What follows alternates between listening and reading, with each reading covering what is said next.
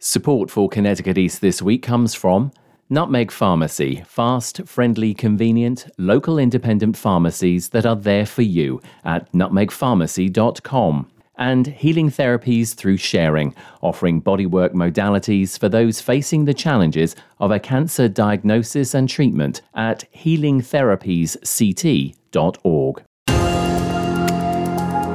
They've been around for 150 years, providing financial support to local people and businesses. We talked to Jewett City Savings Bank on their milestone birthday and what the future holds for them and the banking industry. Plus, we take a look at other stories making the headlines from around the region. This is Connecticut East This Week.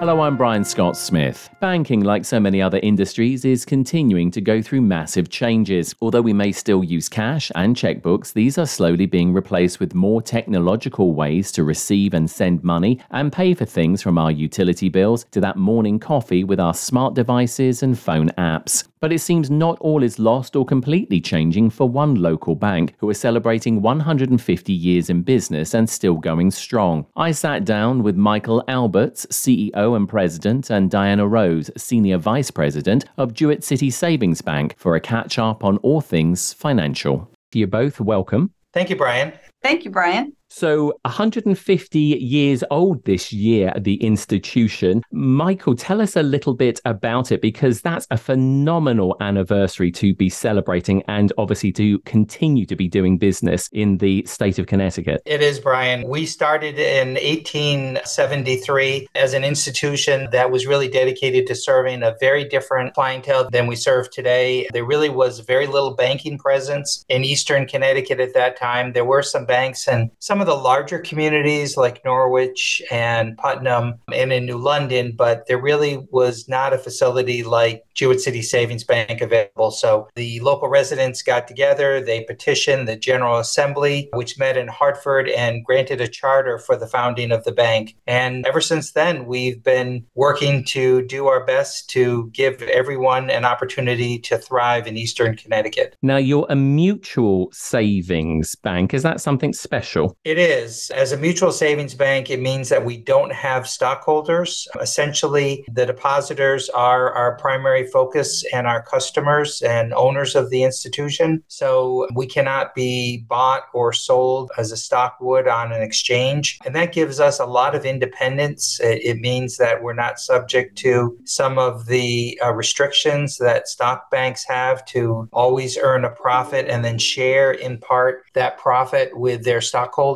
As a result, we're able to take the earnings that we achieve and invest it both back into the bank and invest it into the community, both in outright gifts and also in gifts to our Jewett City Savings Bank Foundation. That's quite a nice thing to hear, because it's so unusual these days to come across financial institutions which don't have like stakeholders who they have to answer to, and to be able to know that, you know, nobody can buy you. That puts you into like probably into like the elite group of financial institutions, because we've seen so many of the banks here in Connecticut across the state slowly being eaten up by the big conglomerates. We have, now nationwide, there are less than 5,000 independent banks that are out there that are looking to serve their various clientele. And that number has been reduced from more than 10,000 less than 15 years ago. So the consolidation in the industry is very real, and it's a result of a lot of different factors. One is competition from non-traditional sources, but also the need for us as bankers to become more efficient is very, very critical. So we're always looking for new ways to do things and to become more efficient in the delivery of products and services to our customers. Another question, obviously, about banking sort of like industry. How competitive has it become now, and how challenging has it also become? Because you've just touched upon about the fact that, you're in this slight enviable position that obviously obviously you still have to make money, of course, as a business, but you do have that protection being the mutual. But I mean, I'm guessing there's still challenges to get customers and businesses to come to your organization. Every day, Brian, is an effort to remain relevant. We have to make a claim to getting the trust and confidence of our customers, whether they're individuals that are opening up a regular deposit account at one of our offices, or whether they're a commercial loan customer or a prospective customer. We have to reach out and make sure that they understand that, that we believe that we can deliver value to them, and then we have to deliver it. So there are a lot of new competitors in the form of fintech organizations that have eaten away at the basic core of what many banks do. So for example, on the consumer mortgage side, the residential mortgage side, there are many people who really look first to some organizations to get their exposure to a mortgage. And we have to make sure that we let them know that,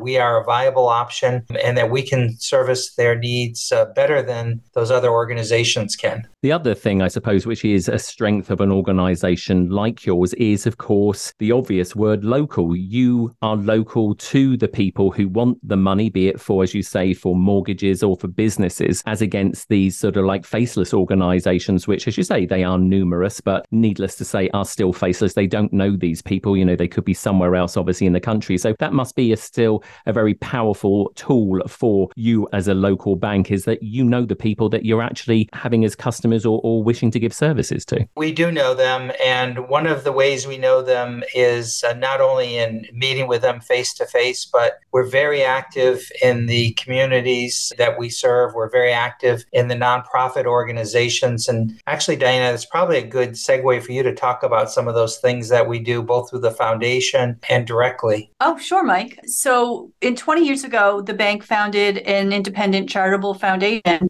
and through donations, the bank is able to transfer assets to the foundation. And then annually, we provide grants to local nonprofit organizations that serve residents within our market area. And a lot of those recipients are the local food pantries, the libraries, a lot of organizations that serve residents across the board, and a lot of residents in need. And those are the types of organizations that we focus on. And in addition to that, we have a lot of our employees who actually donate their own time on the weekends or after work and actually volunteer with a lot of these organizations. And we participate in community events. So not only can you see us in the branch when you're doing your transaction, but you can see us at the local festival handing out freebies to everybody who comes by and playing games with kids and having craft activities for families. And those are just some of the things that we do that you won't see some of the big national and mega banks do. Diana, I want to stay with you as well, because I know you've been with the bank for quite a length of time. Your career spans a number of years. What sort of have been some of the biggest changes that you would say you've seen over the time that you've been there and continue to obviously be at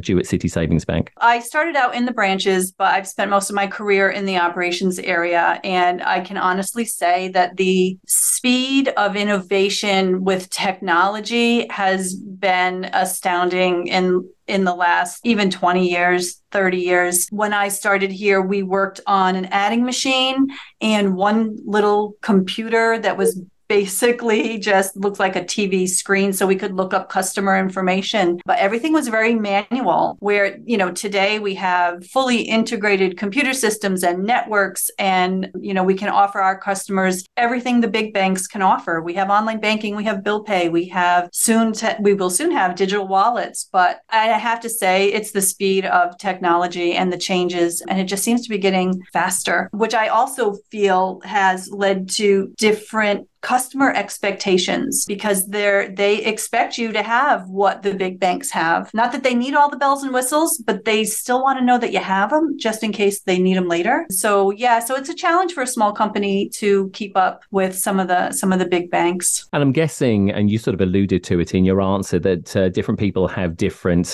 requirements from the bank. Is it a case of, some of the older customers, still like to come into the bank, obviously interface with members of staff and do their transactions transactions face to face, where maybe some of the younger people like to use the apps and do their stuff a little bit more remotely? And what are you sort of like seeing, in your customer and your business demographic when it comes to their wants and their needs for services? Absolutely. You kind of hit the nail on the head there. So our older customers, and because we're a savings bank, we do have a large customer base that's more mature. They do prefer to come into a branch and look at you face to face and handle their financial, transactions and questions with a person that they know and that they trust. So that's, I think, one of the areas where we provide exceptional customer service, and being local is an advantage. On the other hand, we do have to invest in the technologies that the younger demographics are looking for, because if we don't have it, they will go somewhere else, and we have to capture that customer base too. We have to remain relevant so that we can survive for the next 150 years. And what about some of the businesses as well? Because I'm guessing they've got, so like different wants and needs these days as well, because, maybe not only from their requirement of a financial institution, but because,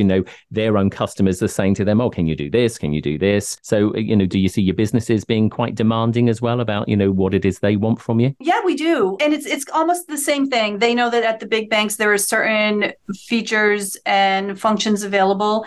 And I think sometimes there's this misconception that because we're a small bank that we can't offer some of those more sophisticated services, but it's actually not the case. We have really developed our line of commercial products and services, not only on the commercial lending side, but also on the commercial deposit and cash management side. And we now handle a number of very large commercial customers in our market area. And I think they're pleasantly surprised by the level of service that we're able to provide to them. I was going to say, obviously we're not going to get you to name your customers because that's privileged information. But yeah, although you are a local bank dealing with these local organizations, I think many people forget that we have some really big companies, dotted all around Eastern Connecticut. And of course, they need banking and financial services. They do, Brian. And I would add to Diana's comments that one of the things that gives us a lot of strength and really sets us apart from other financial institutions is that a bank of our size, I can actually go out as the president and CEO and meet with our senior commercial loan officer and our chief credit officer, and we can be face to face with the owner of a business or be with the CFO of an enterprise in a way that the bigger banks just can't provide that level of exposure. And it's very, very telling when a community bank presence can be made like that. And you can see that our customers or prospective customers really get the difference. They really understand at that point that we can bring to bear, all of the products and services that Diana was mentioning in a way that other folks at much larger institutions can't deliver. They just can't deliver that access to the highest level of leadership in the organization. And does that mean obviously a lot to you as well, Mike, as obviously the president and CEO, to have that ability to get out and about and interface, more directly with your customers? Well, it does. I think that most of the senior management team actually enjoys it when I'm out of the bank meeting with customers. I have been a commercial loan officer for most of my career, so I really enjoy getting out, meeting customers, learning what the businesses are all about, looking for ways that we can help those companies grow. Those companies all employ individuals. We want them to succeed, the companies to succeed, because it means that, their individual employees are succeeding as well. And we really are committed to doing all that we can to take the deposits that we accumulate in our local communities and get them back out in the form of good loans to our customers. Let me put this question to both of you. I'll start with Diana. As we said, 150 years old is the institution. You've been there for a number of years. What gets you up? What keeps you going every day and wanting to do this? I think for me, it's that every day is different because we're a small institution. We all wear many different hats. We all sit on many different committees to, get the job done. So every day is almost something new and different. And, it keeps it fresh. It keeps it interesting. There's always something new to learn. There's always a new project to work on. So I think that's what does it for me. Because again, being in operations and having a more tech background, I've seen a lot of changes, but I've gotten to implement a lot of changes and been a part of our growth. So that's why I'm still here almost 40 years later. Over my past 35 years, I really have been blessed to have worked with many good groups of employees in different institutions. But I do have to say that the team that I work with at Jewett City Savings Bank, Brian, is really the best team that I've worked with in my career. We have a very strong, top-notch group of people that are very committed to the ideals of what mutual banking is all about. They get it. They understand that, we have a need to serve our community and we can do it in a way that other banks can't do. So it really is sort of a virtuous cycle if you think about it. I mean, we make good loans, customers pay us back, we take some of those profits, we reinvest it into the bank in the form of expansion. And we have expanded the bank with 2 new branches over the past 4 years. And we also reinvest in our foundation. The foundation money goes back into the community. And so people really have the benefit of knowing that our commitment to the community is really multifaceted. It's to the companies, it's to the individuals that live in the area, it's to the nonprofit organizations, it's to the first responders who often are the beneficiary of our grants. So we give a lot of money to fire departments, to the different ambulance corps, to food pantries. We really are committed to that. That's not just something we put down on a piece of paper. It's really the creed that we live by. And our board of directors are business owners and professionals that are in the community, and they're just as committed for us to remain independent as we are. If I think I heard you right, you said you'd opened up a couple of branches recently. If I did hear you correctly, that's unusual as well, because we're always hearing about banks closing branches down. Tell us about that.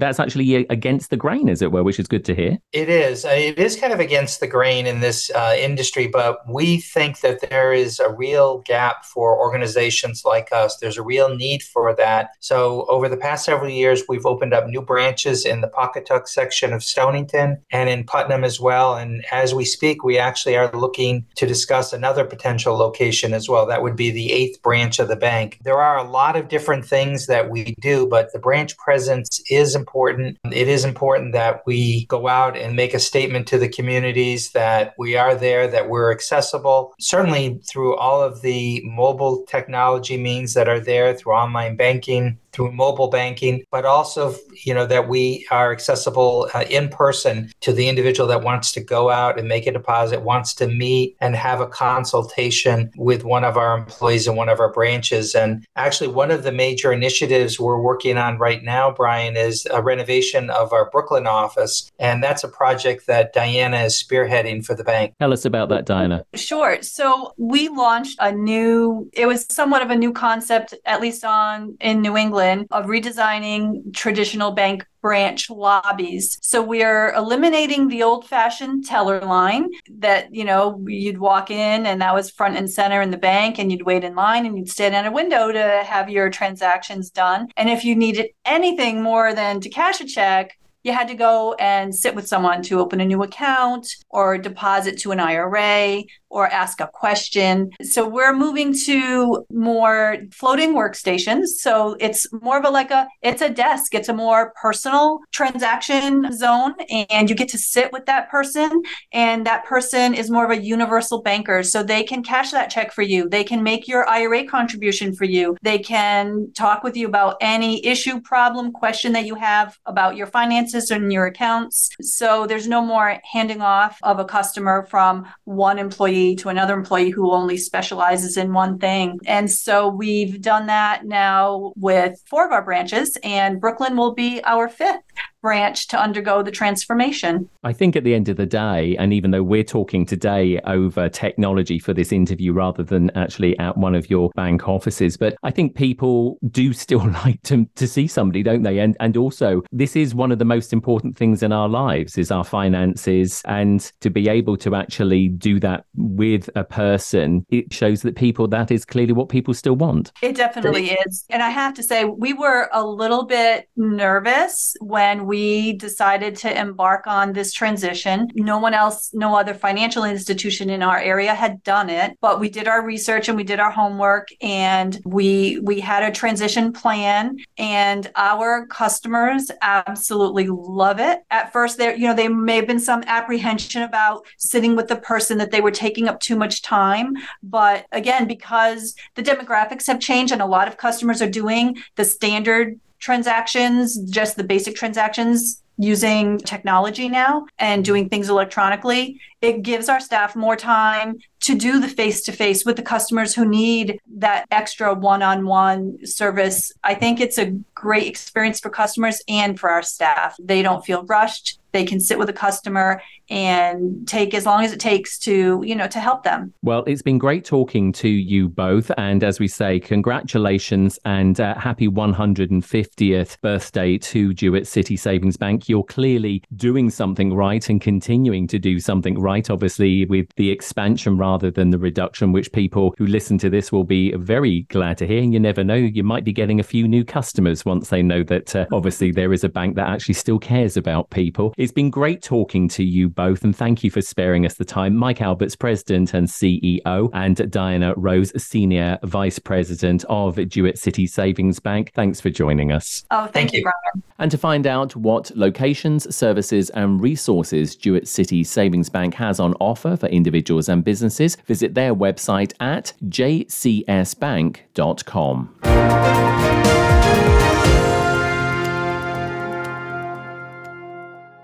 Connecticut East This Week is made possible by Nutmeg Pharmacy, your local independent pharmacy serving Higganum, Moodus, Centerbrook and Taftville, reminding you to get your flu, RSV and COVID vaccines now and protect you and your family. Open 7 days a week with free local delivery. Find your nearest Nutmeg Pharmacy at nutmegpharmacy.com. And join Healing Therapies Through Sharing for their annual Holiday Magic and Poinsettia sale on November 25th from 10 a.m. to 1 p.m. at 83 Boston Post Road, Waterford, raising essential funds for those with a cancer diagnosis. Decorate your holiday and Christmas season and help out a worthy cause. Event details and other ways to help can be found at healingtherapiesct.org. Substance use disorder and addiction is so isolating. And so, as a Black woman in recovery, hope must be loud. It grows louder when you ask for help and you're vulnerable. It is the thread that lets you know that no matter what happens, you will be okay. When we learn the power of hope, recovery is possible. Find out how at startwithhope.com. Brought to you by the National Council for Mental Wellbeing, Shatterproof, and the Ad Council. Time now for a look at other stories making the headlines this week. Governor Lamont announced his nomination for the next commissioner of the state's Department of Economic and Community Development in downtown New London recently, saying the city has transformed itself more than any other in the state. Lamont named Daniel O'Keefe, the state's first chief innovation officer, to succeed Commissioner Alexander Dom, who will now take up a new job with Yale University in early 2024. Dom says she has enjoyed her role as commissioner over the past year, but said it has been terrifying at times, but in a good way. A good responsibility, and the best day every couple months is when I get to sit down with the capital projects team and go through the applications that we have and figure out which are the ones that are going to make the biggest impact on their community.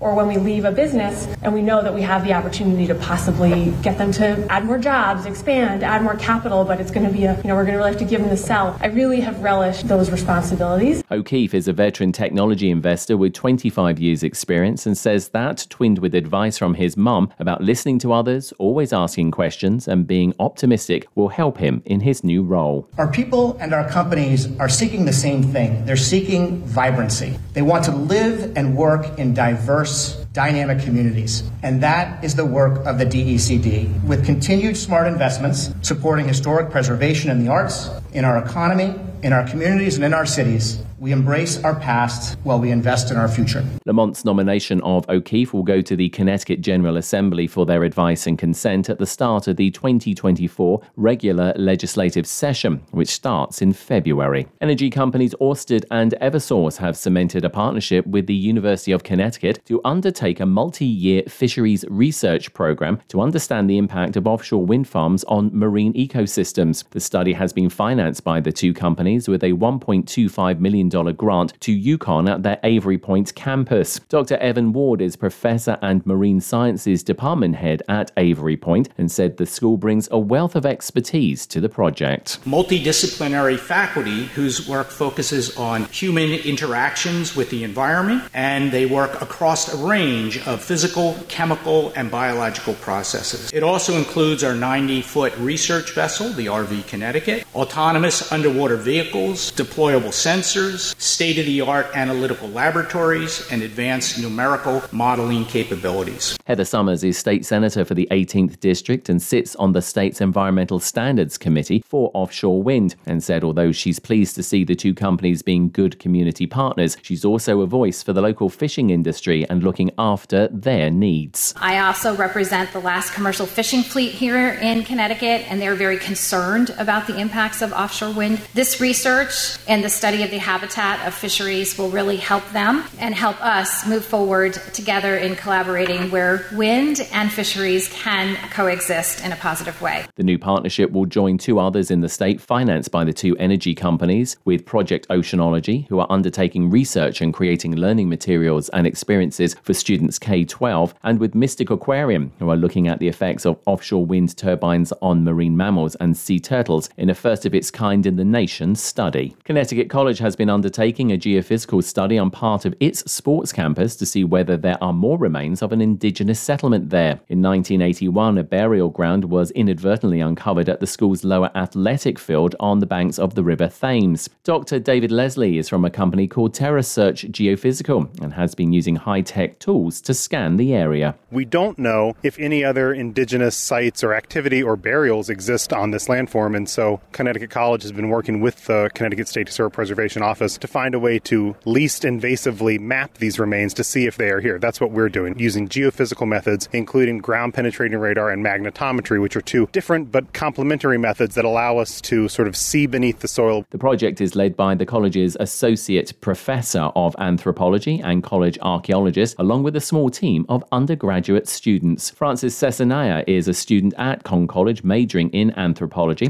and says archaeology has come a long way from just digging things up. Archaeology can sometimes kind of destructive, and with this it allows us to be less destructive, and it allows us to really do the things that we want to do or need to do without potentially harming somebody's culture and leaving another harmful, lasting impact. The results from the survey will allow the school to map any sacred areas and avoid them in the future when undertaking maintenance or building work on the campus site. The Connecticut National Guard Foundation has kicked off its 22nd annual Operation ELF, Embracing Lonely Families, to support Connecticut service members and their families. Operation ELF, established in 2001, supports military families enduring the hardships caused by the deployment of family members. ELF helps lessen the financial stresses military families face from the call to active duty and is designed to support families whose loved ones are deployed, preparing to deploy within the next 6 months, or recently returned from deployment. Approximately 120 Connecticut National Guardsmen are currently deployed to operations around the globe, with most operating in the Middle East. Community members can donate gifts, toys, groceries, and other items before the final day and drop-off period of Monday, 4th of December. Details on how, what, and where you can donate can be found online at ctngfi.org, or you can call 800-858-2677. And advocates in the Wyndham United to Save Our Healthcare Coalition gathered at the state capitol recently to mark 2 years since the state's regulatory review on the future of their community hospitals' maternity services. A flashlight vigil commemorated the 2021 Certificate of Need hearing on Hartford Healthcare's closure of the labour and delivery ward at Wyndham Community Memorial Hospital. Coalition advocates have been calling for full restoration of services since the unit was shuttered. Hartford Healthcare executives officially initially filed for approval to terminate the hospital's labour and delivery services back in September of 2020. Advocates say now for more than 3 years, the area's mothers and babies have been forced to seek inpatient obstetric services at facilities far from their homes and believe they are being put at unnecessary personal risk.